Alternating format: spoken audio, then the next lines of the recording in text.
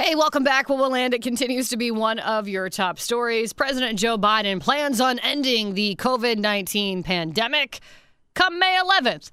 I'm not quite sure what's going to change in 3 months, but to learn a bit more, we are turning to Congressman Jim Banks. Hey there, Congressman.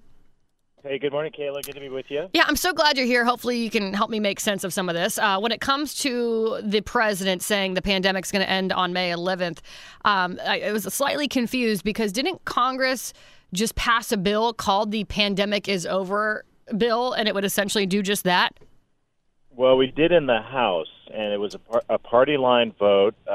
We just passed it last night, and that means it still has to go through the Senate to pass. I'm not holding my breath that will happen. But what's crazy about this is that Biden just extended the public health emergency for the 12th time. This is something that should have been ended 2 years ago, and here the president continues to play games because he uses the public health emergency as a backdoor way to advance his policies. So we got to put a stop to it. It's long past time to do so. The new Republican House majority did our part to end it by passing a bill. I hope the Senate will take it up and send it to the president and force him to sign it. Enough is enough. Congressman, here's what. Okay, you're there. You're with your colleagues, Democrats, Republicans. Y'all are debating this legislation again called the Pandemic is Over bill. I mean, what are Democrats saying? I mean, because the vote for this yesterday was mostly along party lines to advance this measure. But as we know, Republicans hold the slim majority there in the House. I mean, what are Democrats? What's the argument against this legislation? You listen to some of their speeches, and you want to beat your head against the wall. One of my Democrat colleagues was talking about how there are still 500 people a day who die of COVID, which just isn't true. There's no statistic anywhere that backs that up. So none of it makes any sense. Yeah. Again, at the end of the day, they use the public health emergency to pass more. To spend money in ways that the emergency allows them to take money from here to spend there, and to do things that they wouldn't be able to otherwise be able to do without congressional approval. So it's at this point it's ridiculous. I mean, America has moved on. The economy is still held back because of the public health emergency.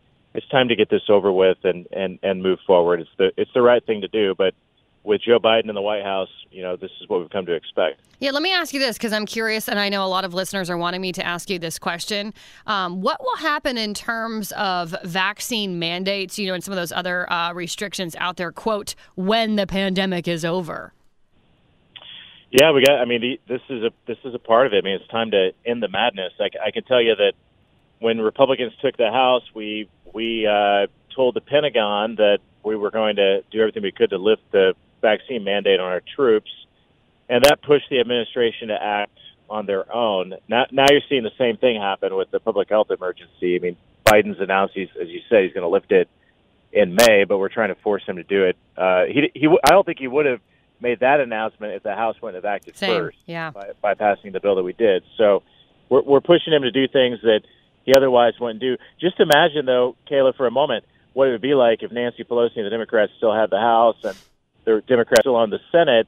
Then there would be no pressure on him to end some of the madness like the public health emergency or the vaccine mandate. Yeah, good point. I actually hadn't thought of that, but I'm with you. I think the president just trying to save face at this point. In other news, we all know that you are making a run for the U.S. Senate. You are running to replace Senator Mike Braun, who is not going to be seeking re-election. And you just recently picked up some pretty big endorsements. You picked up endorsements from Senator J.D. Vance. You picked up an endorsement from Senator Marco Rubio as you make this run. How does it feel getting all of this support, Congressman?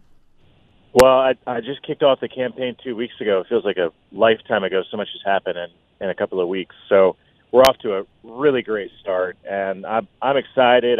The girls and Amanda and I are excited to get around the state and campaign, make my case. It's going to be a long campaign to next November of 2024, but so far in 2 weeks, I'm really proud of Tom Cotton and Marco Rubio and J.D. Vance, senators who I respect, who have endorsed me. But I'm even more proud of the support that I'm building at home. I mean, I think we have 20-something state legislators and local elected officials and and conservative leaders around the state. I mean, I've been overwhelmed by the support. And then this morning, I went on my phone. The first thing I did when I woke up and saw that President Trump endorsed me. So I didn't even see that. He did? He did. It was a kind of a little bit of a surprise. I didn't expect it this morning. He and I had talked a couple of weeks ago before I kicked off my campaign. So you heard it here first. I guess so. I didn't even know. President Trump endorsed me. I'm very proud to have his support. I mean, I served with him for 4 years. He's the most effective president that we've had in my lifetime. We got to go back to those policies that we know work for America, because the last couple of years we've had America turned upside down by the policies of the Biden administration, the radical Democrats, and very, very happy to have President Trump's endorsement, too. Yeah, that's a big one for sure. Well, Congressman, it sounds like you're off and running. Best of luck. We'll check back in with you 1 week from today. Thank you. Have a good day. Hey, you too. That's Congressman Jim Banks joining us live here on WOWO. He joins us every Wednesday at this time so we can check in on the Capitol. Coming up, I need... Podcasts by Federated Media.